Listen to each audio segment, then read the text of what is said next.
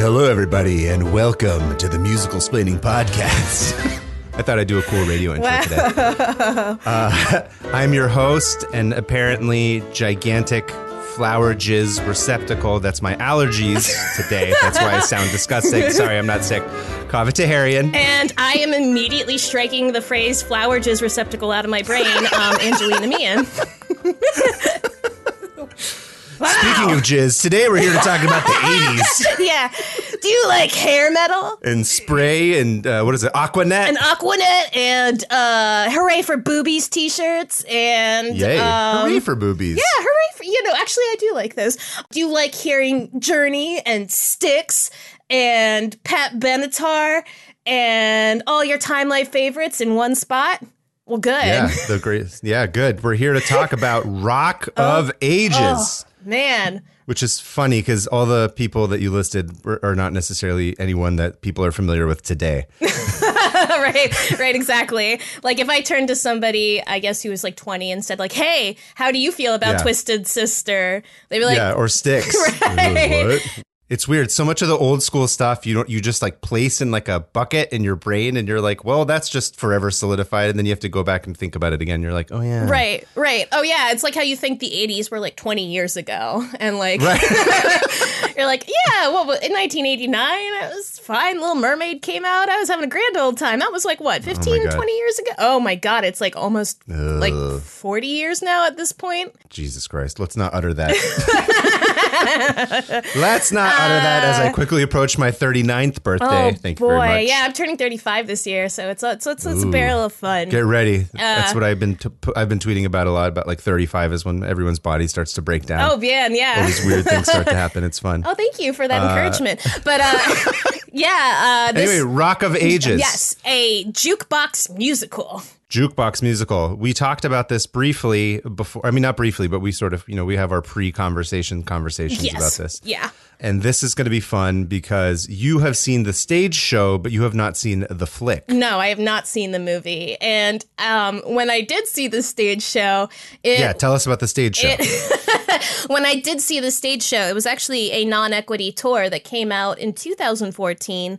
And I had a friend who was working at the Philadelphia, the Kimmel Center is like the big theater organization / they own half the big theaters in Philadelphia. They produce basically all of the Broadway tours that come through there. And I had a friend who was working in the call center, and she would get tickets to see stuff for free. And she was like, hey, do you want to come see Rock of Ages? They're giving out free tickets like mad here at the office. So I was like, nice. Sure, I'll come see Rock of Ages. And that was, again, this was 2014 in my mid-20s. It is at the height of like Guy Fieri hatred. And so I went into this show. It's a dark time. It was a very dark time. So I went into this show. Totally uncalled for. Totally, yeah. I was at the height of like being just a snobby, unfun asshole. And I was like, well, I'll go see it, but this is just like really slumming it, And I got so fucking... Coming from a...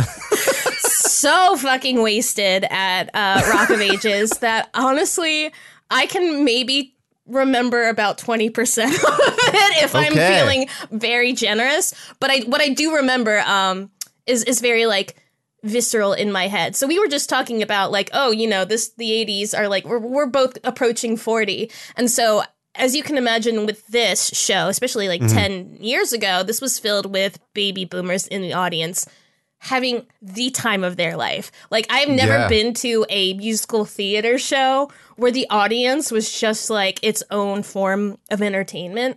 Yeah.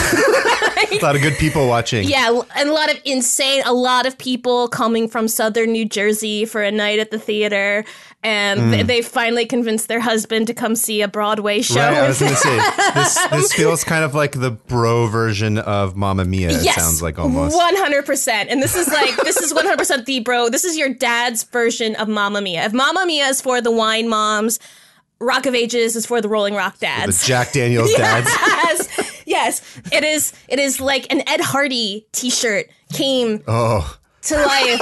That's the worst image. As a show. And so like I said, I went into this being like very like snotty and being like, I'm just here to like look at the riffraff enjoying this. And now as I approach as I'm getting to that, as I'm waiting for like whenever there's like a Neutral Milk Hotel Decemberists musical coming out in 15 years, where I'm like, that was the time to be alive. I think I said this before, where it's like the Britney musical is going to be the one that like, which I think there might be something that someone mentions something about that. Oh, really? Like, when there's like a late 90s like revival of like, here's all the like boy bands, right? All compiled, like boy band jukebox musical. Everyone it's our age is going to be like, this is great, right? And then all the kids are going to be embarrassed by us. I understand it now, and it's also the only time at a Broadway show where I've honestly been like scared for my life, just because like people were like standing up in their chairs, getting like fucking like day drunk, or it was the evening, but it was like day drunk atmosphere. I mean, that's how rock shows are. Yeah. You've been to a couple of rock shows. I've seen plenty of like really brutal fights that break out. Yeah, those things. Yeah. Like the only other time I can compare it to is I had seen right about the same time actually. I'd seen Elton John in concert, and he did. I'm in Philadelphia, and he broke out Philadelphia Freedom, and I was just surrounded by nothing but like baby boomers who are wasted, screaming for their lives. And I was like, this is how I die. I'm going to get trampled over by Deborah and Bob as they make their way back to their car to fuck, because they're just so hopped up. Like, that is the energy that Rock of Ages had when I saw it. It had an amazing house band, by the way, which is kind of like one of the show. That's kind of fun. Yeah. No, it had a super incredible house band. And like,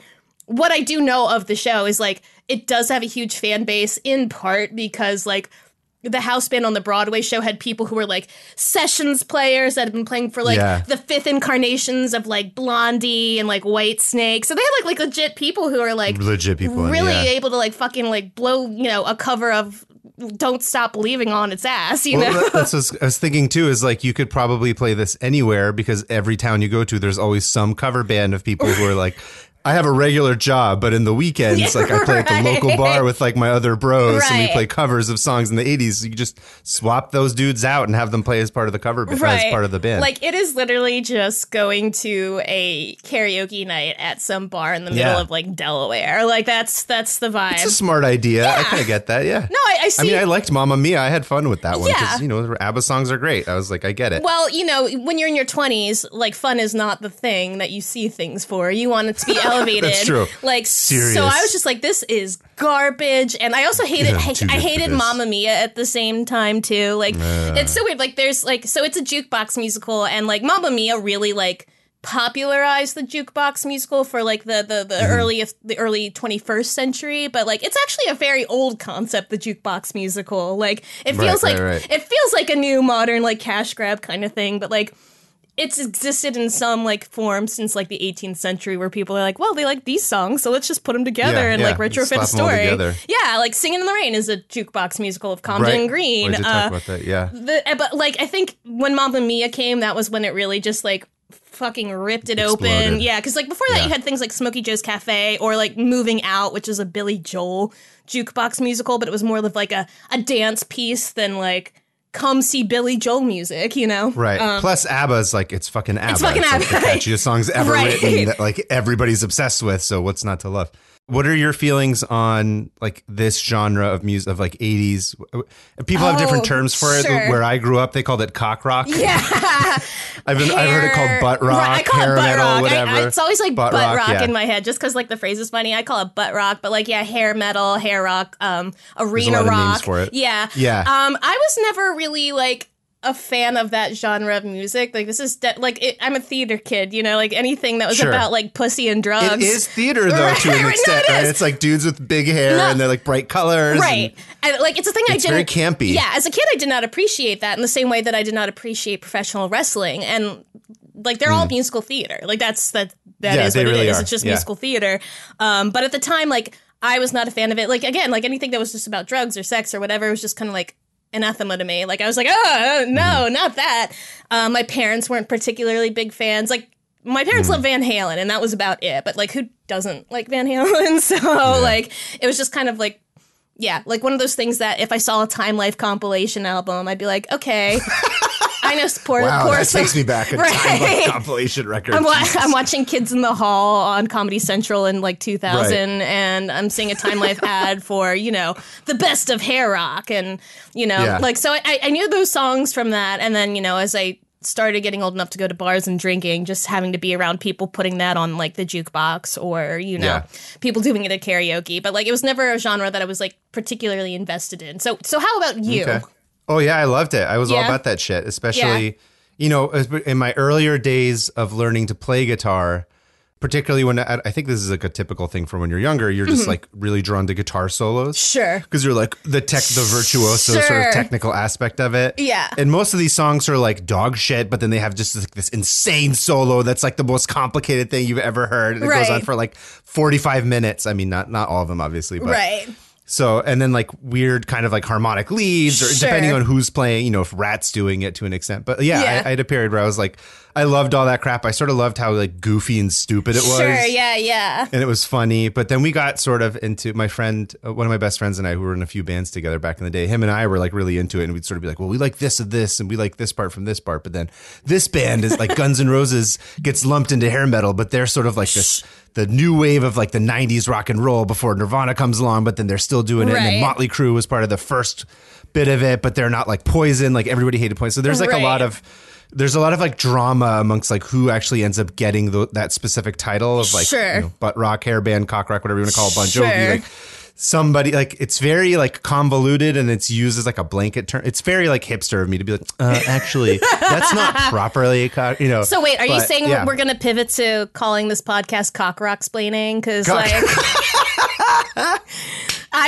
would be I would love nothing more. A fun side tangent podcast because this is all pretty nebulous to me outside of like this is what everyone who lived in Trenton and burnt out a little too early like listened to in 1986. Like that's like it was just like I think a little too before me and I was like a little too young to like appreciate it in any context. Now I'm like, yes, I understand it. Like everything you had said, I'm like, yeah, sure, this is fun as fuck and it's stupid and it's frivolous, but there's like a lot of occasional like really brilliant technique to it. So like I'm born again, I guess is what I'm saying. And I'm actually really I never saw this film adaptation of it. So I'm going in excited to watch it. Yes, exactly. Yeah. I am like I try to have fun. These are dark times, Yeah, seriously. So I'm just trying to be positive here. You are always positive and it's great and that's why we love you. Oh, fuck you.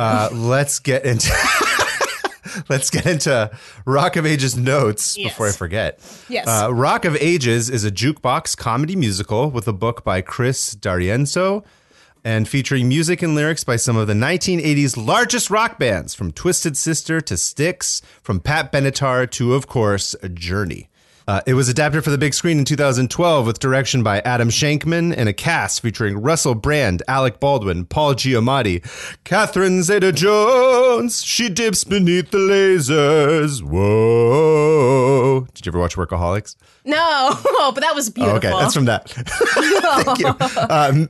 Mary J. Blige, that's cool. Bryan Cranston and Tom Cruise. A rambunctious mixture of hard rock standards come to life to save the rec center. Film cliches and fourth wall breaking humor. Rock of Ages takes place during the last gasp of hair metal's popularity at the end of the 1980s. The Bourbon Room, a Sunset Strip venue run by spaced out but well-meaning owner Dennis Dupree, faces permanent closure after a German redeveloper sets his eyes on the location. Oh my God. In a last-ditch effort to save the Bourbon Room, Dennis brings in Stacey Jacks, the self-indulgent bad boy rock star from the recently broken-up band Arsenal, to do one last show and help raise funds needed to keep the place open. This is great already. This is the worst story ever. I love it. Amidst the chaos, the two young kids working the bar, Drew, an aspiring musician, because of course, probably going to write a song that saves the world, as we've noticed in every fucking musical. Every musical now has that. And Sherry, a small town girl with Hollywood dreams, find themselves falling in love. Will the Bourbon Room be saved? Will Drew and Sherry make it work out? Are you absolutely going to hear Sister Christian and We Built This City sung back to back within a span of 15 minutes? Yes. I'm guessing yes. All this and more in Rock of Ages. Rock of Ages started as a 30-minute night show at the Los Angeles nightclub King King. Oh, I know King King. Oh, okay, cool. Where it played for a limited engagement before moving to two other venues in the area for equally successful runs. After a brief stint at the Flamingo Casino and Resort in Las Vegas, it finally moved to New York City in 2008 for its off-Broadway debut, whereupon the score, story, and instrumentations were expanded to create the show as it exists today. It made its official Broadway debut at the Brooks Atkinson Theater on April 7th, 2009, where it ran until 2011, when the show was moved to the Helen Hayes Theater, its permanent home.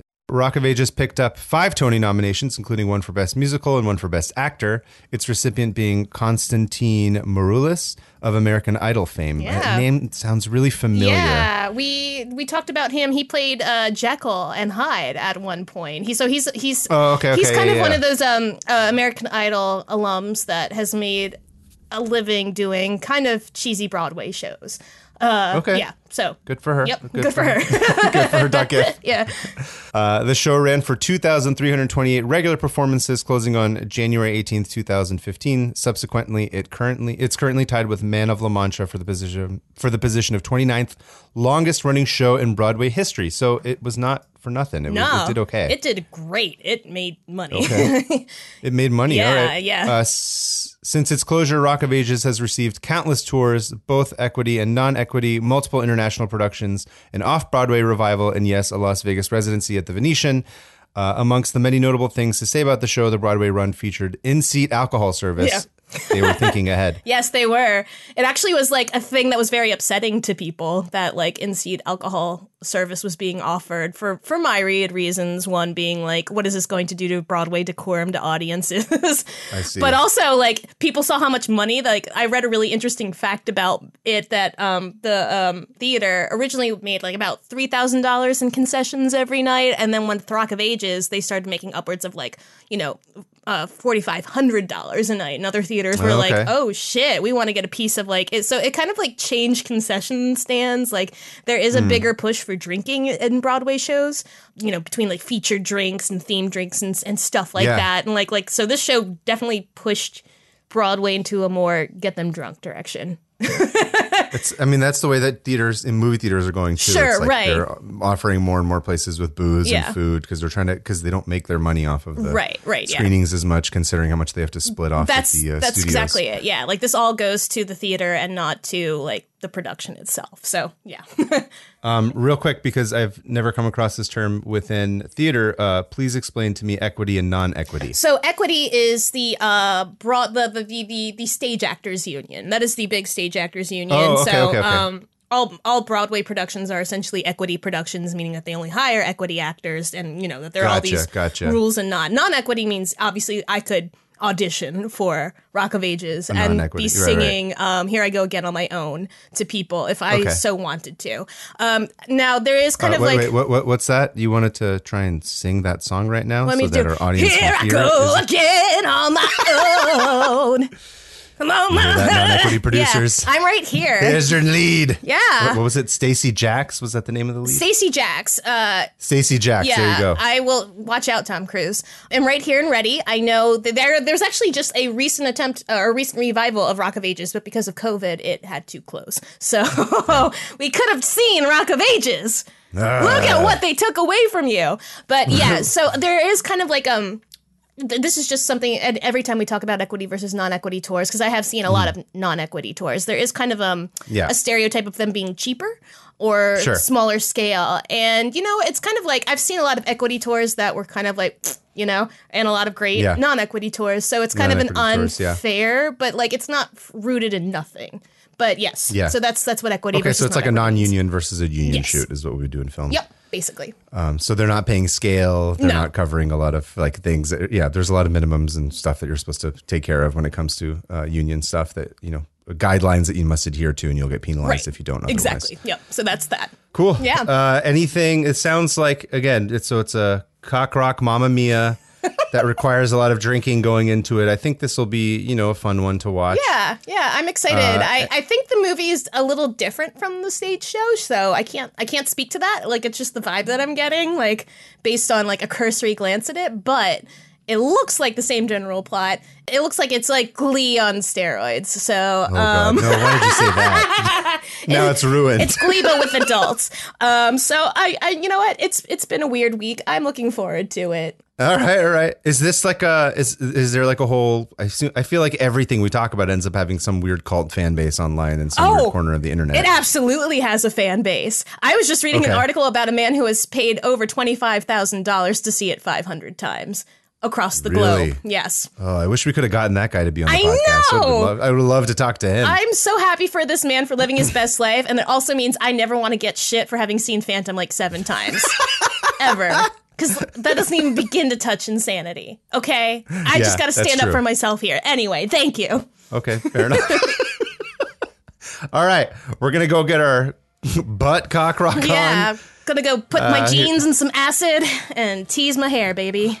I'm going to tease my my receding hairline, put on a leather jacket, watch Rock of Ages, and we'll come back. We'll be back on our own.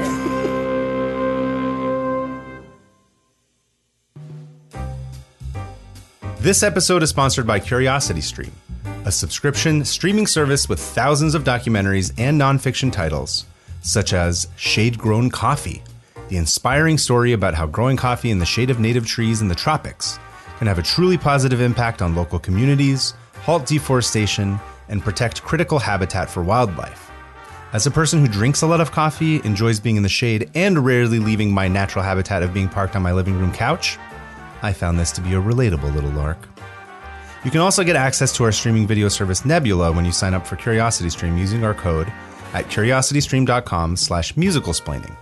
The Streamy Award-nominated Nebula is a video streaming platform built by and for creators. So you got Nebula, why CuriosityStream? Bro, are you seriously questioning me right now? Who is even you? Nebula is a place for smaller indie education type creators to try out new ideas that might not work out on YouTube. With Nebula, you can see original video essays, films, documentaries, and the likes from creators like Kat Black, Sarah Zed, and of course our old pal Abigail Thorne. We love Abby. Right now, you can get CuriosityStream and Nebula for only $2.99 a month or $15 for the full year by visiting curiositystream.com/musicalsplaining. Once you use the code, you'll get a welcome email from Nebula giving you access to CuriosityStream and Nebula and my heart. And we are back. Yeah, and like that harmony for you I gave you because I'm your backup singer. Apparently covered in sugar, we're hot, sticky sweet. This song's about jizz, isn't it? I'm wanted dead or alive. I don't know what that's all about. Well, but I have to ask you, are you a cowboy? I'm a cowboy. Well, I'm wearing you guys can't see this, but I put a bandana on to get into character to record the second half of this podcast. I wish you guys could see it. It is giving me Axl Rose cosplay. It is giving me midlife crisis. It is like, no, it looks fantastic. It hides my receding hairline very well. Maybe I should start wearing this. Oh, yeah. Just make it like this is your thing now. You're like. Yeah. All right. Rock of Ages. I feel like I say this all the time. Let's summarize the paper-thin plot that exists within this show. It is just barely hanging in there. It's basically, did you ever see the Welcome to the Jungle music video? It feels like it's like that, but then extended over 2 hours. Yeah. Yeah, like there were parts of it where I like imagine just sitting in like the screenwriting like room for this, just being like, so, and everyone's that's just a very like, generous term to call it a screenwriting. Yeah, it's like I don't know, just like people being like, so we got 10 minutes in this chunk of the film. Should we say anything? Yeah. Nah. So what's her name? Juliana Hough? Is that how you say her last name? Hough? Huff. I think it's Huff. I think it's Huff. It's like she's a small town girl. Yeah. Gets on a bus, starts singing to herself for some reason, and then everybody in the bus joins. Her name is Sherry. She just gets on a bus and like everybody shows up to LA. Everybody is like in the bus, they're like really about her, like chasing her dreams. And so she shows up in LA and then like immediately gets mugged, as you do. Yeah. As you do.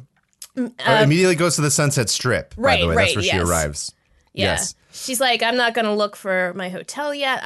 My body is so in tune with the rock and roll that I must go to the Sunset Strip.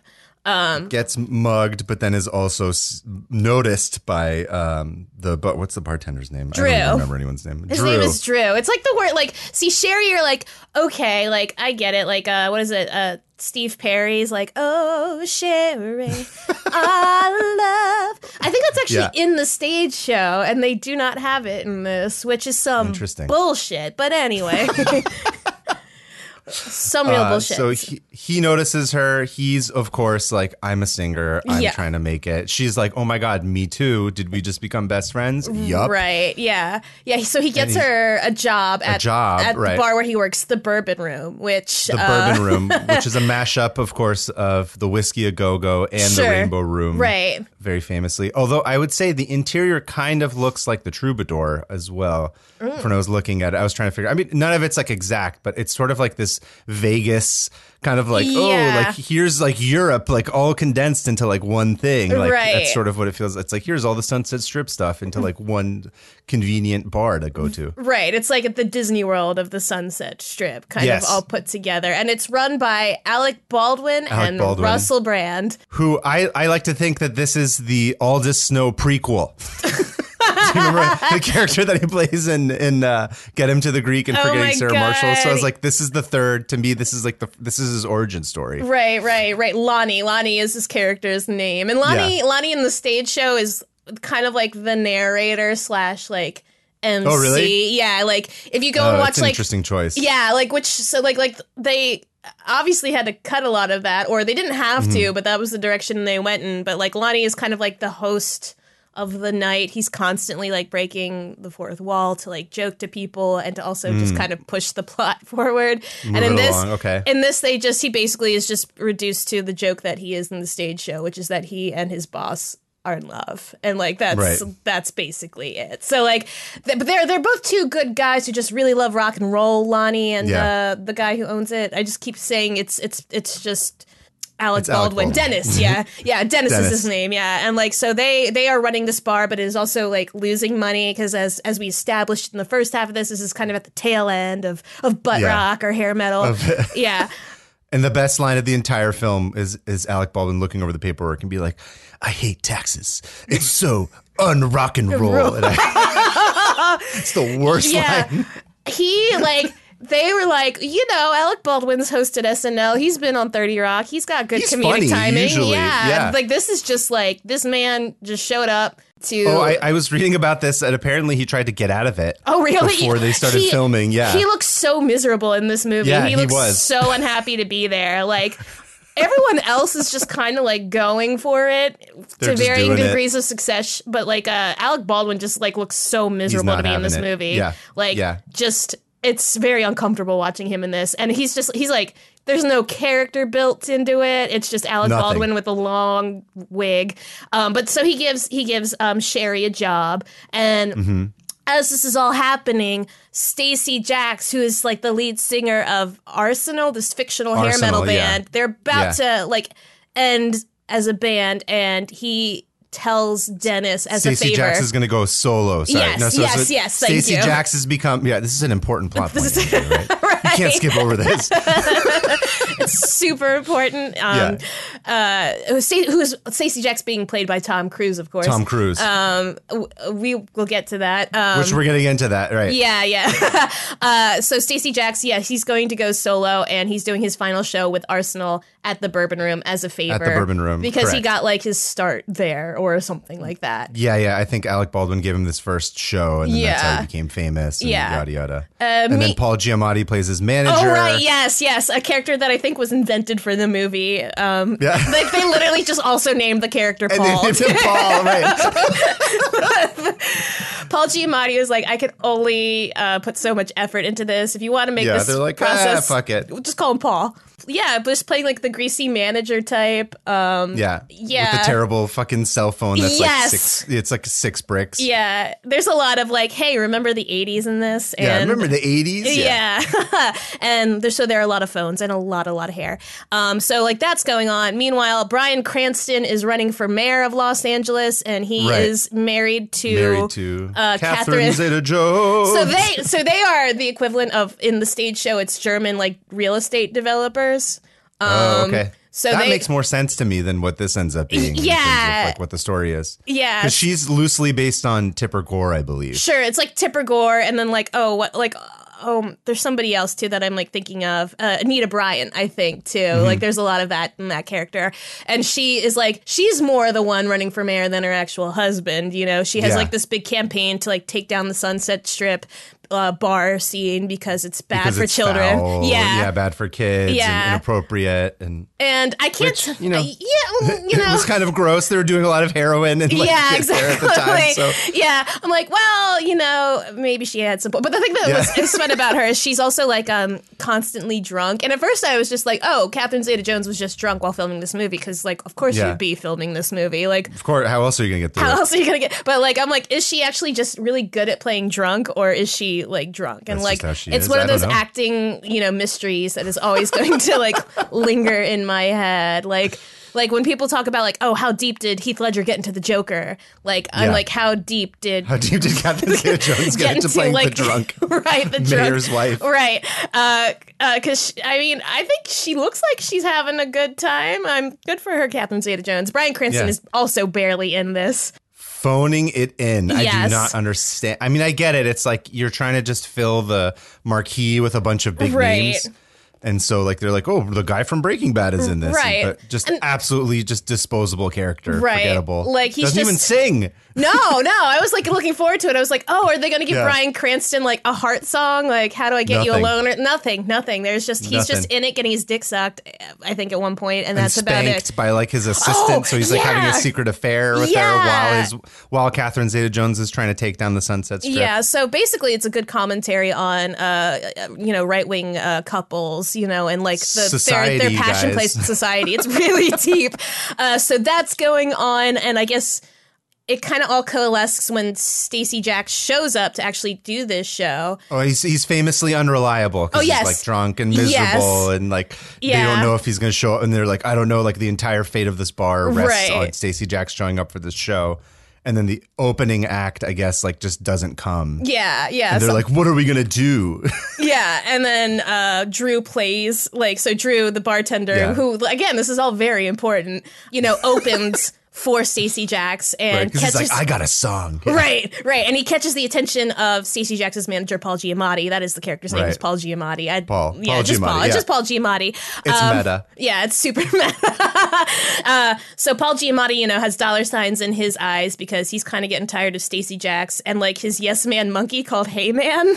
Oh God. Oh yeah. Like there's like this weird the fuck was that? He has like Stacey Jacks has a pet baboon called Hey Man. Like that's the joke, is that his name is Hey Man. You know what that is? 100%. I bet you. Bubbles? Someone saw The Hangover 2 and was like, oh, it's cool that there was a monkey smoking a cigarette. We need to put more monkeys in the movies. And they're like, all right, cool, let's do it. Even the guy, I forget what his name was that wrote the original show.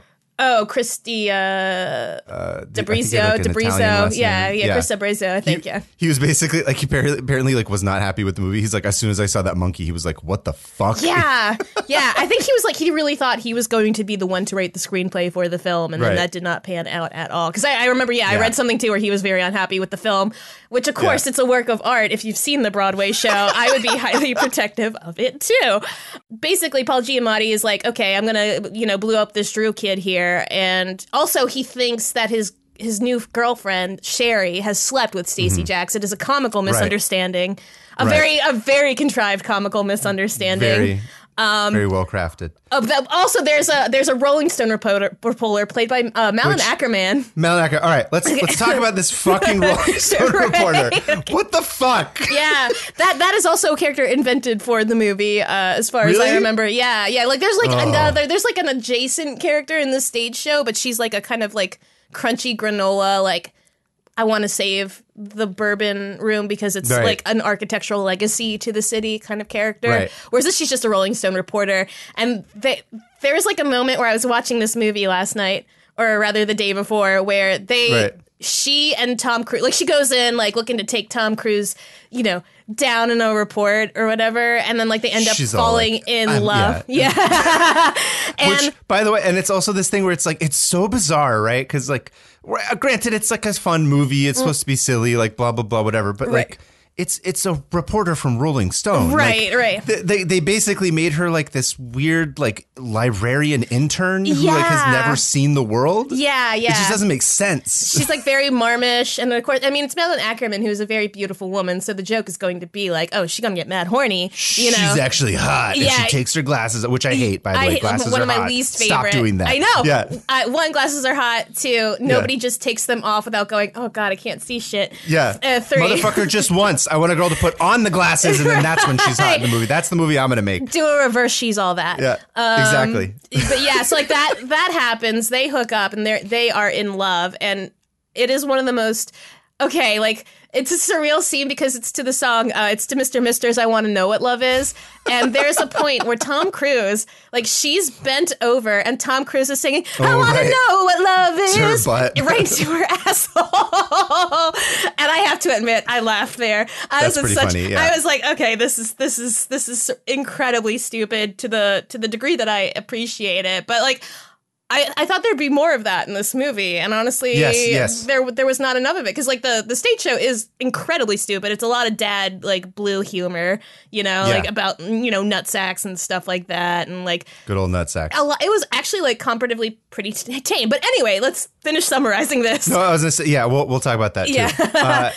Whatever. He's like, she's the only person who like tells him the truth. Yeah, because he's surrounded by a bunch of yes men. Right. And then things go crazy because what is his name again? Drew. Yeah. Drew is like signed, and then Paul Giamatti's like, yo, we need to like basically make you more palatable to a broader audience, and they turn him into like somebody from Belle Biv DeVoe, I think is sort of what they're trying to go for. It's like a New Kids on the Block type thing. Yeah, they like, cut his hair and put on like, or like, what was it?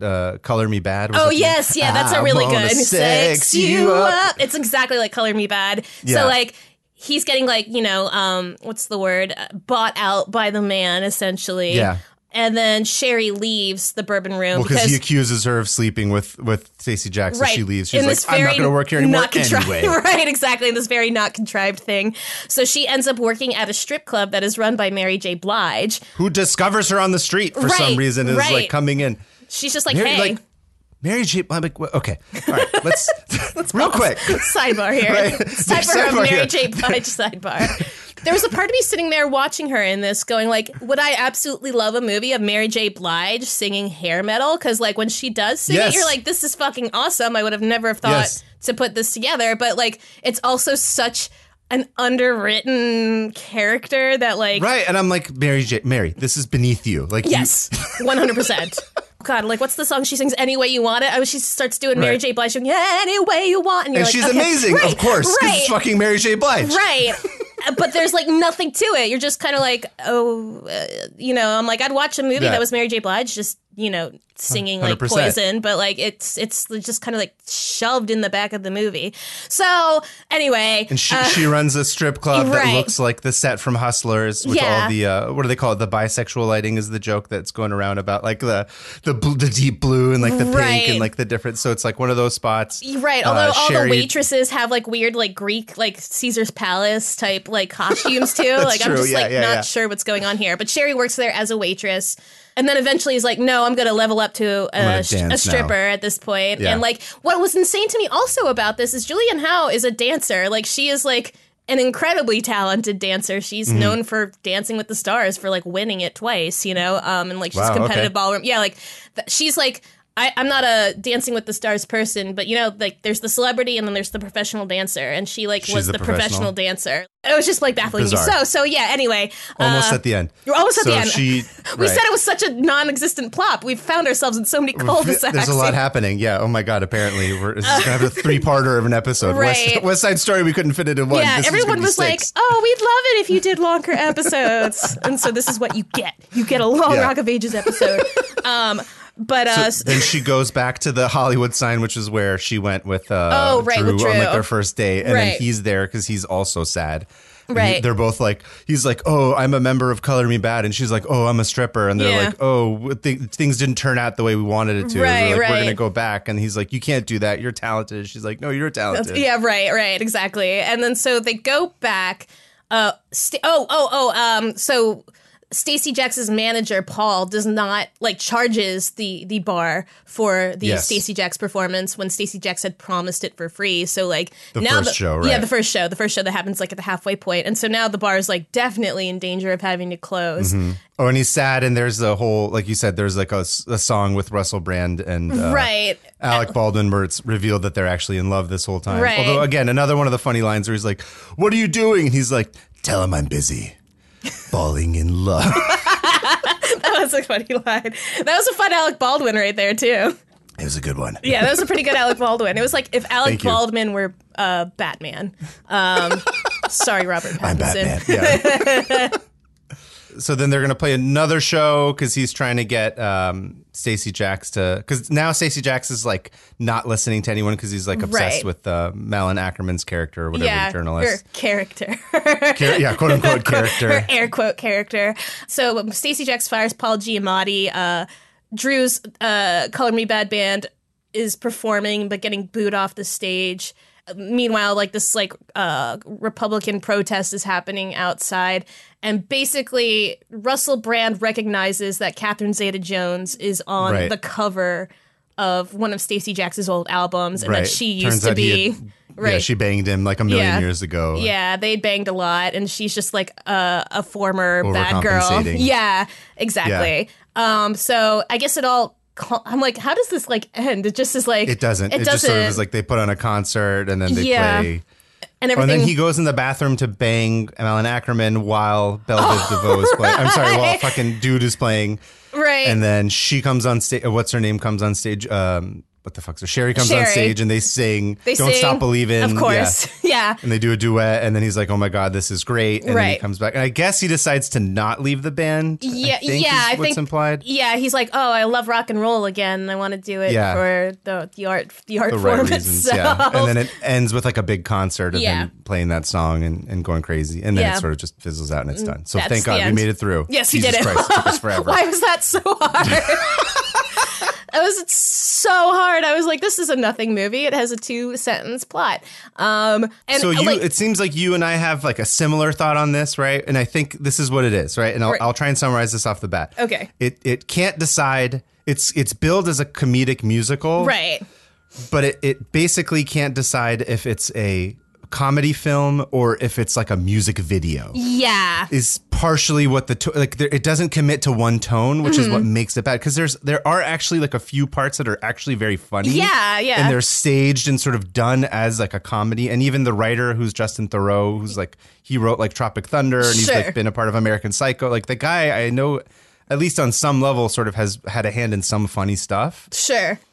But the direction is very confused. It's half trying to be a music video, half trying to be a comedy. Even though it is a musical and that it has songs that move the plot forward, I guess it feels like it's not filming Sunday in the Park with George or something like that, where these character moments are really driven by the songs. This is not the case, here. Yeah, they just play a song randomly here and there. It's kind of just shot as whatever. So I know you talked about this with West Side Story, but I guess comparatively, that dearth of actual good committed direction to what you are trying to do is so lacking in a lot of musical films. And Adam Shankman also directed the film version of the musical version of Hairspray.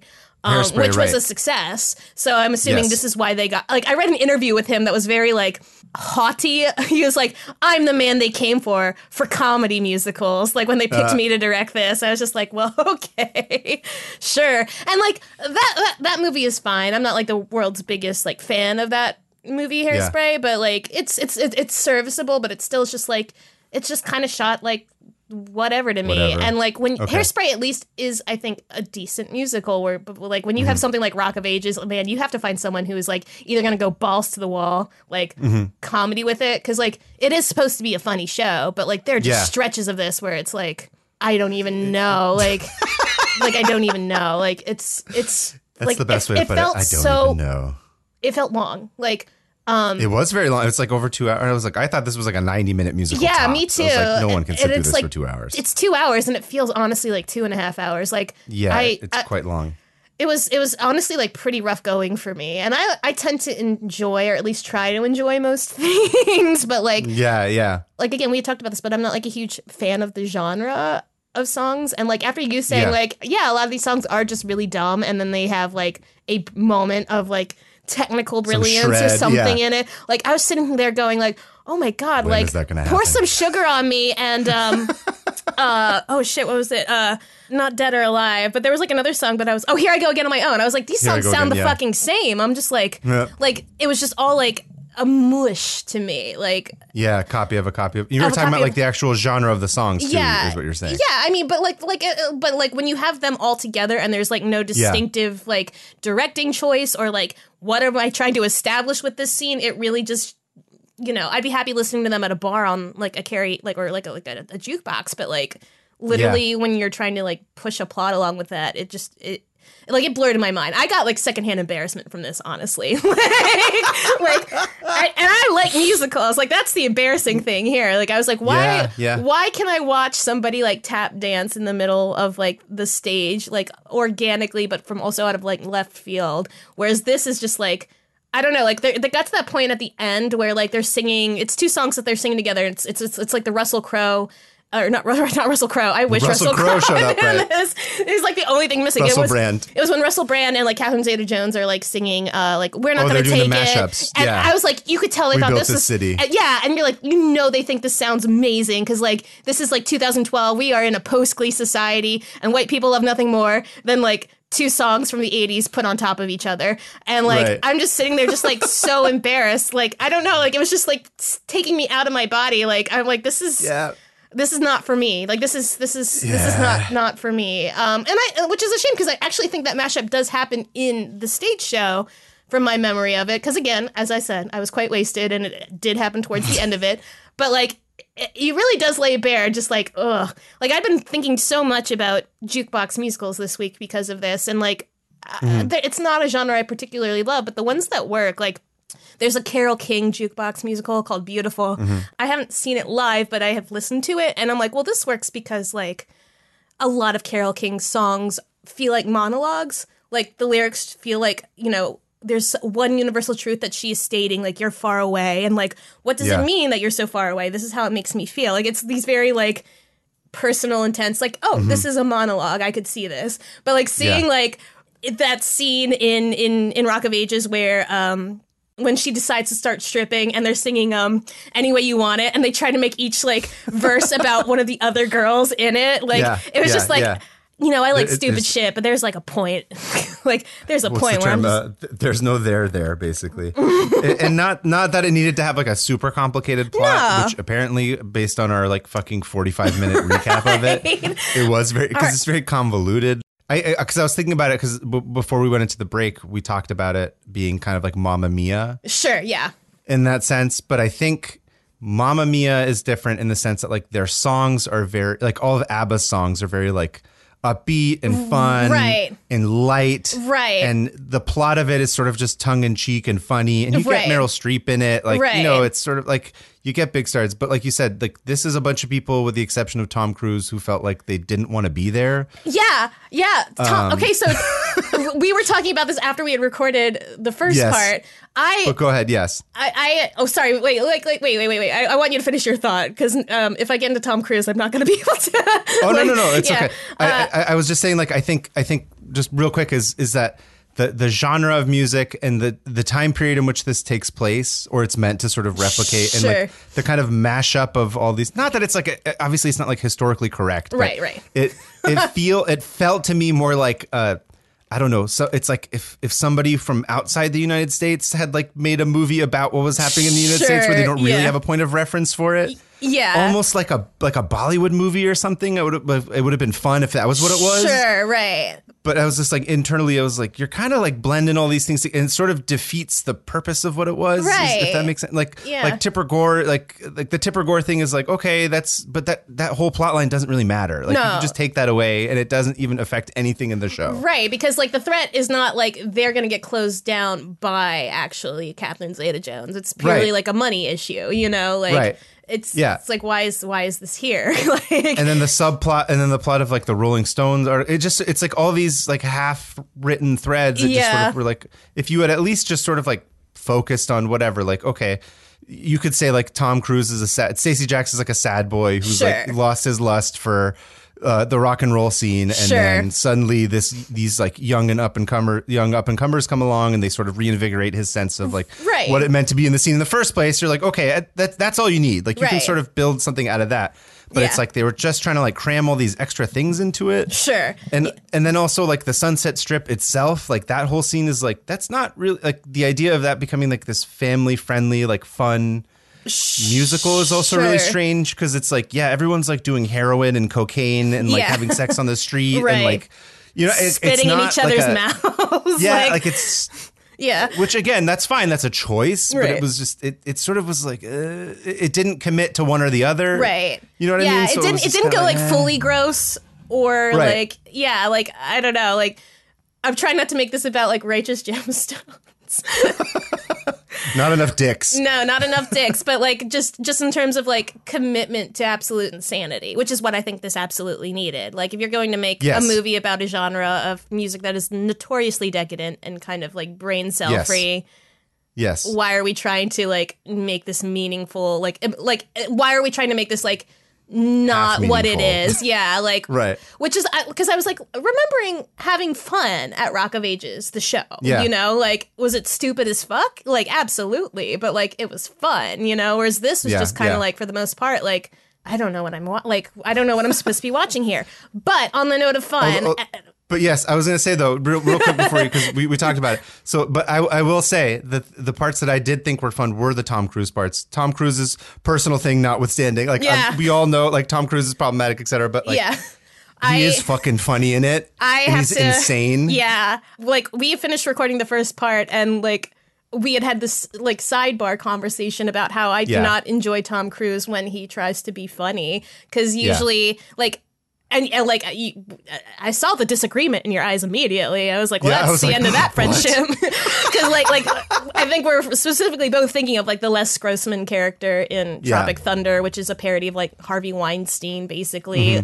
And to me, like when I remember seeing that movie in theaters and just feeling like it was like watching a dog like walk backwards or like on its hind legs. Like I don't think of Cruise as a comedic actor, and a lot of that performance to me was like, look at Tom Cruise saying fuck and like, you know, dancing and it, like it's a fucking like Madagascar movie, but like that's how I felt watching that performance, and it's apparently a very unpopular opinion about Tropic Thunder, but like, hey man, you're allowed to have it. I respect your opinion. This is my fucking hot take right here. Tom Cruise should not do comedy, but now I have to bite my or put my foot in my mouth because he was the best part of this film. He was easily the best part of this movie. Far and away. Like, he was actually, like, he knew what movie he was in, and he not only knew what he was in, but he showed up game. Like, he's, like, really so committed to this fucking stupid character.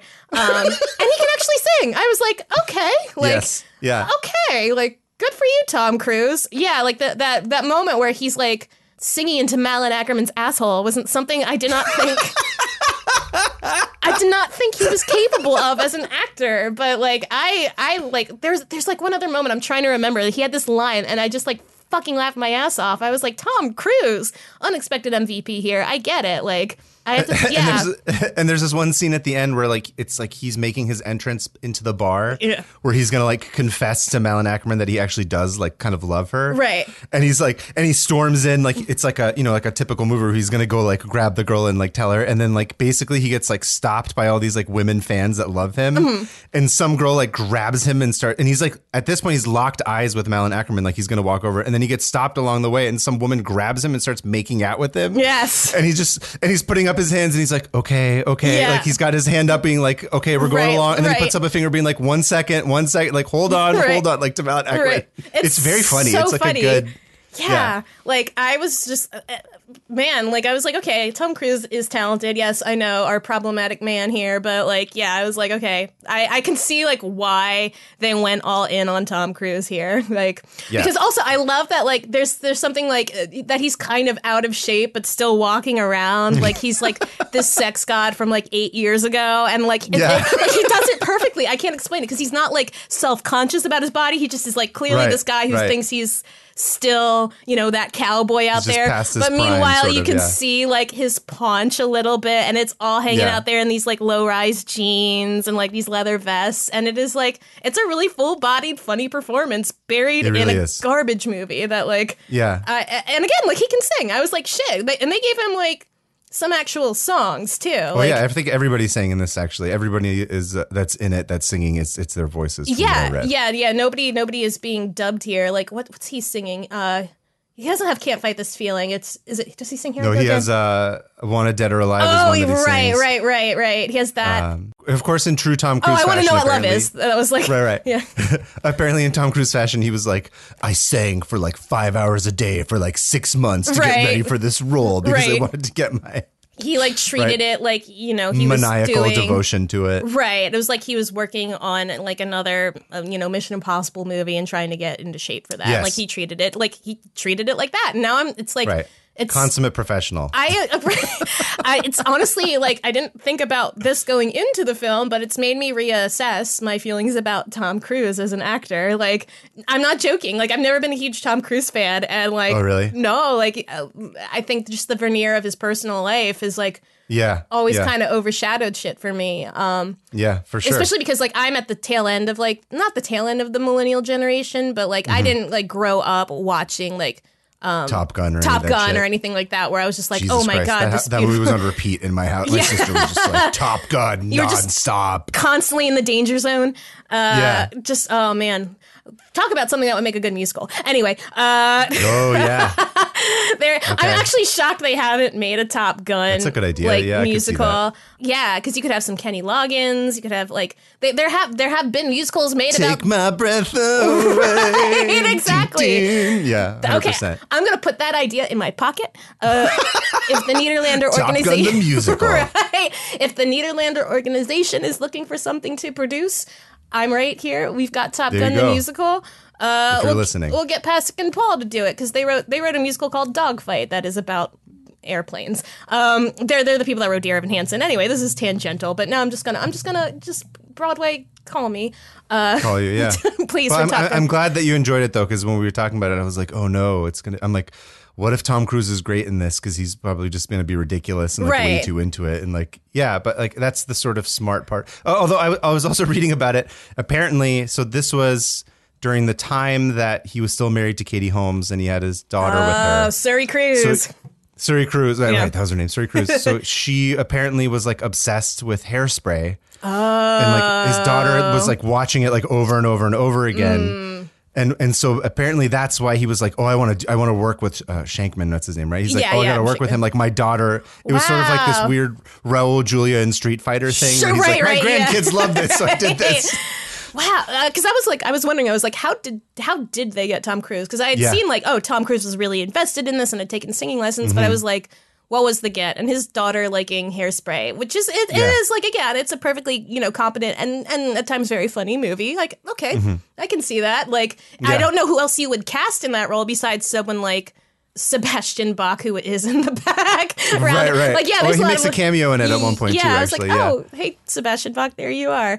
But like, yeah, he again, going back to our earlier conversation, he's like one of the few things in it that is committed to what this movie should be, which is a stupid, ridiculous, full-bodied send-up of just this nonsense. But also the thing that we didn't mention, which is very important at this point in Tom Cruise's career, it's like he is that guy. yes, yeah. He is that sort of like Yeah. aging. It's sort of like what was it? Once Upon a Time in Hollywood. There's a Yes. reason why he cast Brad Pitt and fucking Leo DiCaprio. Like these Right. guys were kind of like from an older generation. They're like, what do I do? Am I too Yes. old for this? As the industry passed me by, like, Yeah. and that's sort of what it was with Tom Cruise at this point, especially in the mid to late 2000s. People were like, Right. what the fuck is that's where a lot of his personal stuff really came to the forefront. And Right. people were like, who the fuck is Tom Cruise? So you really Right. had to go through this rebrand of like who he was. Right. Well, then that's even funnier now that he's playing like this like washed up rock star because Yeah. like you'd read interviews with like Katie Holmes went in happier days and she was like, oh my god, I Yeah. had like such a crush on Tom Cruise growing up and now here I am married to him. And now I'm married to him, and yeah. like that's gonna turn out interestingly. Yeah. It's funny because like thinking about the Les Grossman character in Tropic Thunder. I Mm-hmm. think part of why I was so uncomfortable was like you are like one of the most powerful men in Hollywood. Yeah. So something Yeah. about this isn't like quite working for me, but like I don't know, Rock of Ages, I was like, no, this is actually you. So like, he's a good performer. Just like the stage performance, he's just funny. Like he's just he's kind of making fun of it, but also he's like so committed to it that it's like that's what's absurd about it. Yeah. There's like a really disgusting kiss he gives Malin Ackerman at one point, like towards the end, where he just like full body jams like his like tongue, not even in like a hot way. It's just like it's like a missile, and it just goes like right to the back of her throat, and it's so disgusting. Like I didn't think Tom Cruise had that in him, but so you know what I will say, if you want to see Tom Cruise not wearing a shirt, oh god, like just in like this kind of woe is me performance, putting his mouth in disgusting places, then this is a movie for you. So you know what? Yeah, I'd say pretty much like his like little cameos in it. Yeah. Are like the main reason why it would like you can actually get through it. Yeah, well, I mean, like I thought this was like oh, surely this made money, like because it looks like no, it's a flop. It's a flop. I didn't flop. I was like, oh fuck, this did not even recoup its budget. Yeah. Yep. Like I was like, this looks cheap as fuck. This looks like it was made on it. I'm sure the cast is why it cost so goddamn much, but even the fact that like it did not recoup at all, I was just like, woof.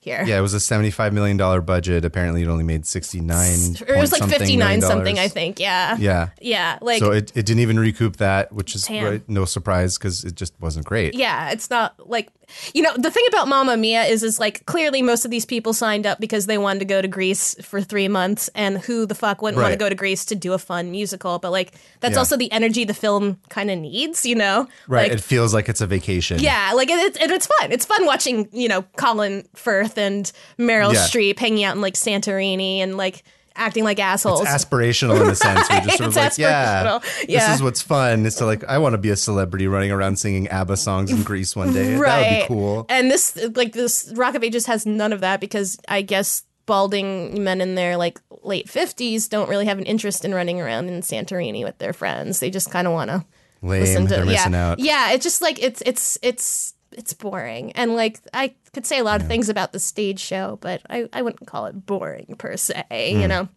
So yeah, I went in with like very low expectations, and didn't even meet them. No, apart from Tom Cruise, who again, as someone who is a bit of a Tom Cruise hater, I have to take that back because he is actually genuinely really fun to watch, and he can also sing. Again, I'm like, what the fuck, Tom Cruise? I might have to go and rewatch Interview with the Vampire because that is like the one movie I can like. Oh my god, I love fuck that around movie. with. Oh my god, he's so good in that too. Yeah, like honestly, that character reminded me a lot of Lestat, and so I think that's why it was really funny. Yeah, you know what? Tom Cruise, put him in another musical. I'd be interested to see what happens there. Because, like, again, a committed full body performance, and he can carry a tune, which I'm always pleasantly surprised when someone can sing. Like, we started this as like a podcast about like fucking Rock of Ages, and now it's like turned into a Tom Cruise podcast where we're like, I love Tom Cruise in this. I'm sorry. You know what? We were too hard on Far and Away. Like,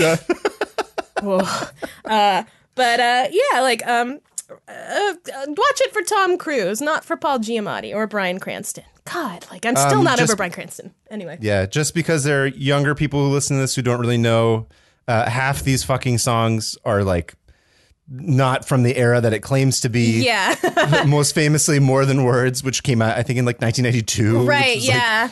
It was like a big hit like 6 years after like this thinks that it's taking place. Right. It was very strange. Yeah, and Mr. Mister's, you know, I Want to Know What Love Is one of my favorite fucking, like, cheesy songs. Like, I get into that, but I'm like, this isn't that genre of music at all. No. Like, this is like Richard Marx soft rock. And I would love to watch a Richard Marx soft rock jukebox musical. And as far as, like, I tried to read a little bit of the history. Well, I didn't try. I did a little bit of reading about the history of it, about the strip, because I was like, was there anybody going out and protesting in terms of, like Tipper Gore? Sure. And I was like, is there any, like, sort of truth to any of this? Apparently it's not. Spoiler alert. Oh wow. Because I was like, I don't know if there was like some other person. At least I couldn't find anything if there was some historical basis, like But the only thing I did read, which was cool, which I didn't know about this, but it's just a little tidbit that I thought was interesting, is the strip is in West Hollywood, which is like it's like the Castro of Los Angeles. Sure, it's sort of like where the predominantly like all the gay bars and stuff are. Sure. And so West Hollywood had not been incorporated into a city until 1984.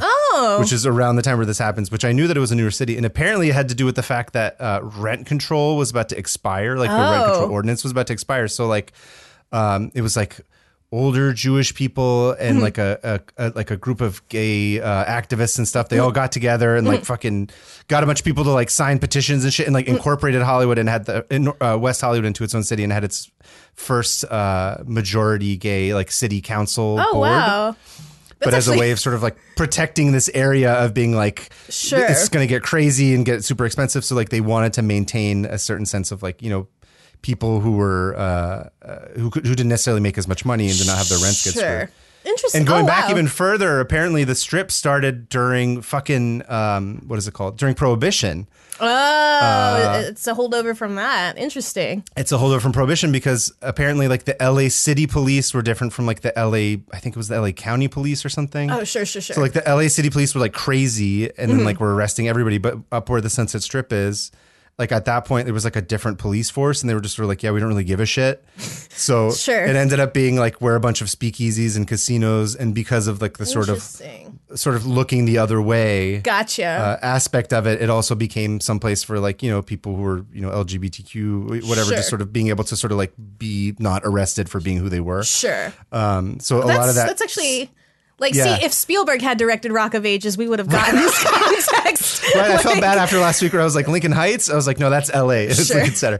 So I was like, I should probably read a little bit about this. But I was like, oh, that's cool. So that's sort of what the whole, like, I guess that's, again, this is just my sort of reading of it. I'm sure if I sort of talked to somebody else who was more qualified, but like that sort of gives it the spirit of like why the strip was like, anything kind of goes. Like, I see. The cops didn't really come here for a while. That was sort of baked into like what the idea of that section of town was. I mean, that actually is really cool. Like that would have been neat to have worked in a maybe more deft hand. I'm sorry if Adam Schenkman is not if he's not an Ingmar Bergman or and also I just wanted people to know that I did some reading. Oh, I'm just see. I wanted to show off. I did my book report.